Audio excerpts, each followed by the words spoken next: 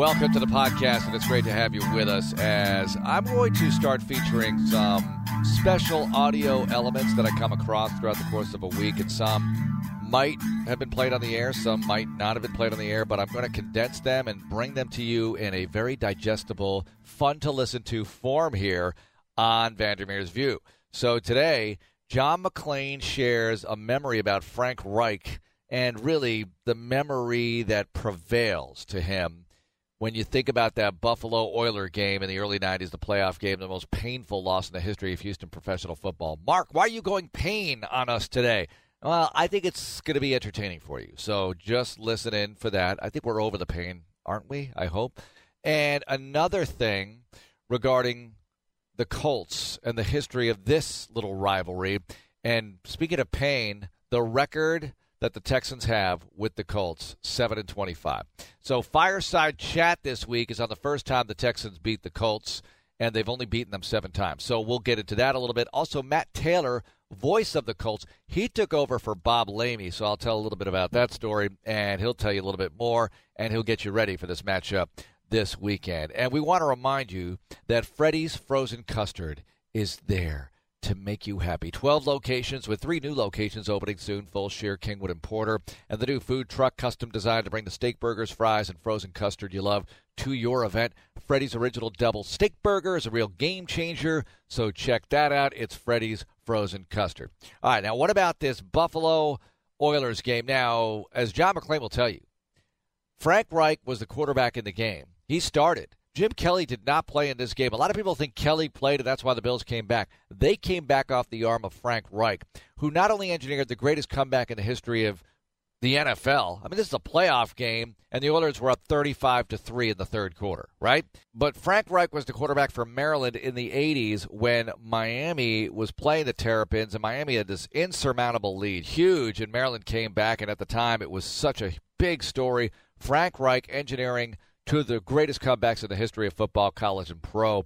Maryland coming back on Miami, and the Buffalo Bills coming back on the Oilers. And here is Frank Reich, head coach of the Colts. Oh, my goodness. Anyway, here's McClain talking about that game between the Oilers and the Bills and the aftermath. At the end of the game, when I went down to go on the sideline, I was with Mark Berman, and as we came down the tunnel in the end zone, it was the loudest crowd I've ever heard.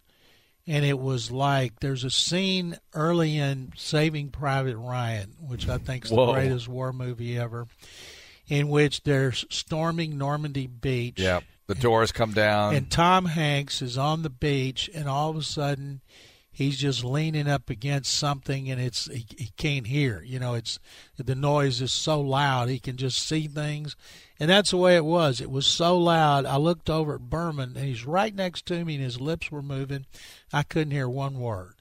And so we went outside, and at one point when it was 35-3, almost half the stadium was empty. The game was not televised because it wasn't sold out. So it was blacked out in the local market. Blacked out in Buffalo. A playoff game. And so by the time we went down at the end of the game, the place not only had filled up, but people were pushing, and they were worried they were going to knock down fences to get in because everybody had heard it on the radio. Right. And remember, the Bills went ahead, and the Oilers had to kick a field goal to force overtime. And I still have never seen anything out of it. When I came out hours later, the parking lot was just packed with people still there, just celebrating hours after that game. Isn't that incredible? I didn't remember that they actually fell behind and tied the game to force overtime and then lost in overtime. Al Del Greco had to kick a field goal, and then Ernest Givens ran the wrong route. Warren Moon threw a pass. Darryl Talley intercepted, and Steve Christie kicked the winning field goal. What about Frank Reich that afternoon? Frank Reich, a lot of people, they remember that game. Boy, what a great game by Jim Kelly. And they just assumed Jim Kelly was in there. Right. Well, it wasn't just that. You know, Reich engineered the greatest comeback in college history. Maryland beating Miami. Yep. And then in this one, and I interviewed him in March when we were at the NFL meetings, and he said that hardly a day goes by that somebody doesn't bring up that game to him. All right, there's the general talking about the Buffalo and Oiler playoff misery, all right? Now, I don't want to get too miserable here, but I'll make you happy with a great memory in the fireside chat, and I will also point out some things about the record the Texans have against the Colts all time. There have been some sweet wins, no doubt about it, but not enough of them as they look for one against the Colts in Week 4. The fireside chat. We started this last week, and we're going to continue. The fireside chat this week centers on the Texans and the Colts. A little bit of the history here, as the Texans have not done well. This just in, have not done well against the Colts. You know this already. I'm going to give you the all-time record here, and it's really not enjoyable to report. 25-7 are the Colts against the Houston Texans. The Texans have only beaten the Colts 7 times in the history of this rivalry, and the first time was back in 2006. That's right. Dom Capers and the Texans never beat the Colts. I mean, there were some bloodbaths in there, some pretty close games at home. You can talk to guys like Seth Payne and Kylie Wong. They played the Colts tough on defense from time to time at home, but on the road it was always, always difficult, especially at that bandbox known as the RCA Dome back in the day. But let's get to 2006, because it was December 24th. That's right, Christmas Eve, at then called Reliance Stadium, now NRG Stadium, and the Texans were trying to salvage something of their season. They had only 4 wins at the time going in, and that was a difficult year, Gary Kubiak's first year. Some of the wins, well, there was one at Jacksonville. There was one against Miami. That was the first ever Kubiak win. They also had the horrifying, most painful loss in the history of the franchise, Vince Young, 39-yard touchdown run in overtime. They had a blowout at New England. That would happen again later in the franchise's history. But it was Christmas Eve, and the Colts were in with Peyton Manning, and this was a good Colts team coming in, of course, very good always, with Manning at the helm. So the Texans unleashed somebody. Maybe unleashed is too strong a word, but they decided to ride the legs of Ron Dayne. 32 carries, 153 yards, and 2 touchdown runs. Ron Dayne was just splendid that afternoon. Andre Johnson, by the way, would be heard from 4 catches and 48 yards, including a very big one I'll tell you about in just a moment. And Vontae Leach, how about this? Vontae, in the early days as a Texans fullback, was a bit of a receiver from time to time, and he had 3 catches in the game, including this one for a touchdown. 2nd and goal at the 3. Carr bootlegs, throws to his right, hits Leach, he's in, touchdown Texans! David Carr with the touchdown pass to Vontae Leach, and the Texans are back in front. So Leach has that catch for a TD. At the time, it put the Texans up 21-14, but you knew the Colts would come back. They did. Adam Vinatieri with a 33-yard field goal. He's still playing for this team, by the way. Oh, my goodness. 21-17, that was in the 3rd quarter. Then in the 4th, Chris Brown, 42-yard field goal. Texans up 7, 24-17. But Peyton Manning, 8-play, 71-yard drive in the 4th quarter. Marvin Harrison, 7-yard TD pass. And the game is tied at 24 with 2:41 left.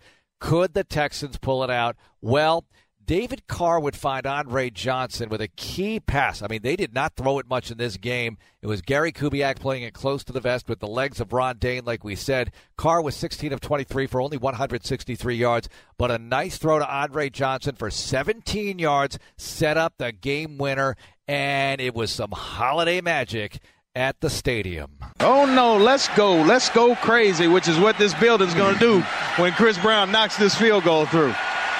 Hey, I rhymed on Christmas. It'll be from about 48 yards as Chad Stanley will hold. Brian Pittman, the long snapper. The snap is down. Brown's kick on the way. It has the distance, and it's good! Merry Christmas! The Texans beat the Colts for the first time ever. Chris Brown good as time runs out. 27-24, the Texans win. Look, this wasn't a playoff season. This wasn't a winning season. This was the year the Texans beat the Colts for the first time, and it was fabulous because you'd never done it before, and they were so good and such a thorn in the side, and little did we know it would still be a rare thing relatively to get any kind of win over Indianapolis. So it was special at the time, December 24th, 2006, when the Texans got Indy for the first time. Now, I mentioned it. Only 7 times have they beaten them. They would not beat them again until the 2010 season. That's right. They went 4 more years. Opening day, Arian Foster with the big rushing performance. Then opening day the next year, I talked about it last week, Kerry Collins and then Ben Tate running well in that opening day performance. And the next time would be a win over Andrew Luck in 2012 to win the division. And then Bill O'Brien would get it going against the Colts. A 3-game winning streak against Indy. And it started with that first ever win at Indy late in 2015. And then they had to come from behind her on a Sunday night when they beat Andrew Luck. Brock Osweiler with the great throw to C.J. Fedorowicz. Lamar Miller with that dynamite catch and run inside the 10-yard line before that. And Osweiler with a good throw. This was his best game, I thought, best performance anyway, when he hit Jalen Strong on the sideline to set up the game-winning field goal against Indy in overtime. But some of the losses along the way, I mean, I mentioned it, not being able to beat them in that 4-year stretch between 2006 and 2010. You had Rosencopter in there as one of the losses. Another time blowing a 17-point lead at home in 2009. In 2011, Dan Orlovsky up there, second to last week of the season. Last year, 2 wins by Jacoby Brissett. It's been really painful at times throughout the years, and this is, in my opinion, the biggest nemesis for this franchise, and they got to find a way to get it done this week. That's the Fireside Chat now. Oh, I love the Fireside Chat. We'll continue to do it. I think just about every week we'll do a Fireside Chat. And it won't always be the first time the Texans did this or that. And sometimes it might not even include the Texans. Like in the offseason, I might go way out there. But we'll see as we go along here. And let's get into this now because Matt Taylor is the voice of the Colts. I want to catch up with him. First, a reminder that the Texans, of course, and all NFL franchises spend countless hours prepping for game day, and that's why the Texans rely on Bose Quiet Comfort 35 headphones to block out distractions and focus on what matters most, the most powerful noise-canceling technology. It helps you do the same, to concentrate on your music, your work, or whatever you're passionate about with QC35 wireless headphones, too. Learn more at Bose.com/Texans. Bose, the exclusive sound of the Houston Texans. Here's Matt Taylor, voice of the Colts. Matt, I got to imagine a little frustrating to see the team lose at Philadelphia, yet somewhat encouraging to see them play so well. How are you feeling coming off that one? You know, it was a tough loss, Mark, but it was one of those encouraging kind of morale-boosting losses in that, you know, you're going on the road, the defending Super Bowl champs, hostile environment, Philly, one of the better, more difficult places to play. Carson Wentz coming back, MVP candidate last year. You know, he took him down the field in the first half, marched down the field, scored that first touchdown of the game, and you thought, well, this could be a long day if the Colts can't muster anything offensively, if they can't generate some momentum back on their side. But after the first 3 weeks of the season, you know, you go back to week 1 where the Colts could have, should have beaten the Bengals. They lost on a late Jack Doyle fumble that was returned for a touchdown that kind of put the nail in the coffin for the Colts as they're driving down the field looking to score and take the lead in the last couple of minutes. Kind of same thing on Sunday in Philly. The Colts had a chance to take the lead. They needed a touchdown with under a minute to go. They couldn't punch it in.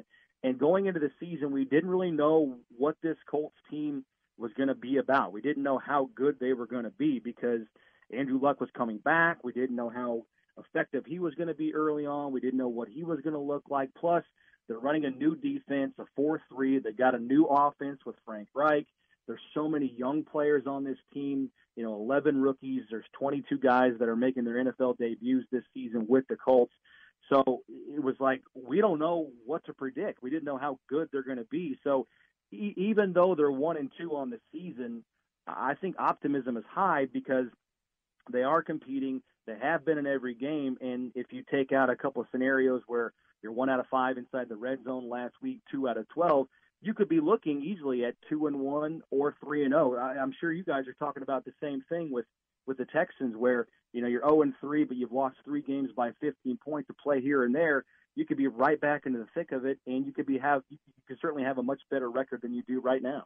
And that's life in the NFL, I guess. That's just something that these teams have to deal with. Now, I'll start my line of questioning without mentioning Andrew Luck. Let's go to the defense first, because when people aren't talking about Darius Leonard, they're drooling about Darius Leonard, how well he's playing here.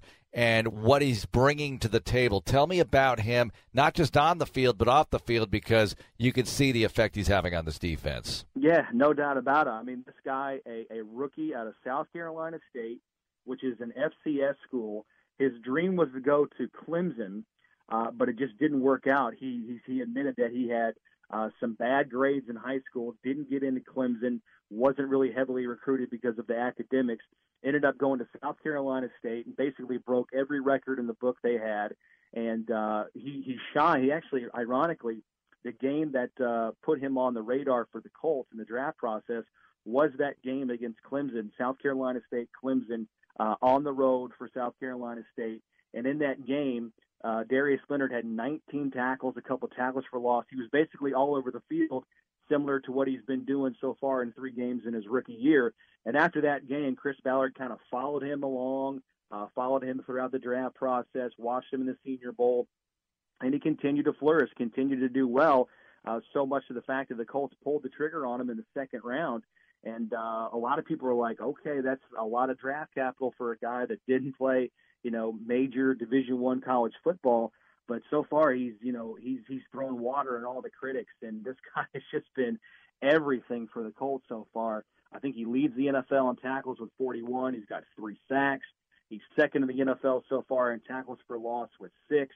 He calls himself the Maniac. That's the self-proclaimed nickname that he's given to himself, and he certainly has been just that on the field so far, a maniac. He's got so much speed. He's playing the will linebacker spot for the Colts on defense, come in right away as the starter. He's got sideline-to-sideline speed, plus he loves contact. He, I think, is a budding superstar and could be a Pro Bowl player for the Colts on defense for a long time to come. How did the light bulb go on for Margus Hunt? What's the difference here as he's really started to make some plays in year 6? Yeah, if you talk to Margus, I think the biggest thing for him, he says, I'm playing a lot more, right? I'm out there at the start of the game, and I'm working through the flow of the game, whereas in the past he's kind of a situational player, a role guy where he's thrown out there kind of cold coming off the bench, where he's not used to going up against guys. He doesn't know what moves he can work on certain guards and tackles. He just says by playing more, I'm more effective. And plus, he's just been given an opportunity, and he's flourished in that opportunity. He was a 3-4 last year, coming over now. He's at a 4-3 where I think he's more comfortable. He's just a strong guy. He does a great job with leverage. He's a smart guy too, where he knows how he can beat the guy, where he can beat the guy across from him. And a lot of people were kind of at the end of the preseason really throwing their arms up in the air at the Colts saying, why are you getting rid of a guy like John Simon? Why did you keep John Simon when he was a little bit miscast in a 4-3, transitioning from a 3-4 outside linebacker? Well, Margus Hunt's made everybody around here forget about John Simon with the way that he's played, leading the NFL right now in tackles for loss. He's got a couple of passes knocked down. There was one play in Philly last week where he literally beat his man on the inside, tipped the ball away from Carson Wentz, then about 10 to 15 yards away from where he tipped the ball, he tracks it down and gets the fumble recovery. Between he and Darius Leonard, those guys are the 2 biggest surprises on this Colts defense, which as a unit has been surprising because they're a lot further along than we initially thought going into the season. Matt Taylor joining us, Colts broadcaster. Matt, what about Andrew Luck? What are you seeing right now as he heads into Game 4? Well, it's hard to say because he looked so good in the first game against Cincinnati. He threw for 319 yards, dropped back to pass 53 times, which was a career high. But the last 2 weeks, it's been a lot of, shorter passes, quick, hurried throws. And I don't know if that's a byproduct of who they played. Obviously, Washington's got a good front with Ryan Kerrigan and Preston Smith. Philly's got Fletcher Cox. So I don't know if it was a game plan type of thing where they just couldn't take their shots down the field at T.Y. Hilton, but it hasn't been there the last 2 weeks. In fact, the Colts only have 5 plays this season in the passing game where they've gone over 20 yards on a completion. So they'd like to see that number go up, but there again, coming up on Sunday, you guys know the Texans have a great front. They have great people in the secondary. I'm not sure if the Colts are going to be able to take their shots down the field. So, a lot of people around here are kind of equating that to, well, is Andrew Luck is the shoulder still banged up? Is that why he's not taking his shots down the field? Because he doesn't have the arm strength. I don't think those two things correlate. In fact, yesterday, Frank Reich and Andrew Luck kind of debunked that theory. It just hasn't been there, I don't think, so far for the Colts through 3 weeks, but they'd like to see that improve, take their shots down the field, obviously get T.Y. Hilton going. But in the meantime, you still have Eric Ebron and Chester Rogers and Ryan Grant over the middle kind of dinking and dunking their way down the field. And that's what the Colts did not do in Philly. They didn't sustain drives. They didn't capitalize inside the red zone. They're going to have to do that on Sunday to beat the Texans. All right, Frank Reich is one of the great one-hit wonder villains in Houston sports history, and now he's coaching the Colts. What's it like to be around Frank Reich?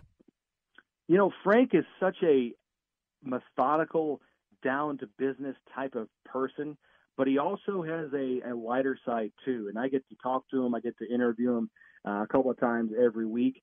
And, you know, when it's time to do the interview, he's all business, all talk. But there's also times where he kind of lets his hair down a little bit, so to speak, and enjoys some lighthearted moments. But the guys love playing for him. I mean, he is his mantra is obsession to finish, and we have to hustle. We have to lead the league in passion. We have to lead the league in hustle and energy. And I think that's what you're seeing so far through 3 weeks. The Colts, they may not have the most talent in the NFL. They may not have the best players, but they give it everything they have every single play, especially on defense with Matt Eberflus. His hallmarks are kind of the same thing going along with Frank Reich. So it has been fun to see this team grow in a short amount of time because, like I said, going into the season, we had no idea how good the Colts were going to be. And through 3 weeks, it looks like they're going to be competitive basically the entire season, it would appear. Matt Taylor with us, Colts broadcaster. Okay, Matt, you take over play-by-play in the preseason. What was it like for you when you were put into action that way? And I know you manage the radio broadcast world, but now you're in the booth calling the games, which you have done from time to time when Bob Lamey was ill or whatever, but now you're the guy. So what was that like, taking over that spot? You know, it was obviously for me a huge opportunity. And something that I'm having a great deal of fun with. But, you know, with my relationship with Bob, it was bittersweet because I knew how much Bob meant to me. I know how much I've learned from him. So to see him retire, it was kind of bittersweet. But taking the next step forward, you know, it was kind of, okay, here we go. We really didn't have a lot of time to think or reminisce or reflect. We just had to go. I mean, we had, I think that third preseason game was 2 days after the retirement. So it was kind of a crash course thing. As you know, Mark, you got to get ready to go. So it's been a great deal of fun. It's an opportunity that I'm so appreciative of. And yeah, like you said, my fingerprints are kind of all over Colts radio to begin with, doing the manager of radio production role and everything that goes with that.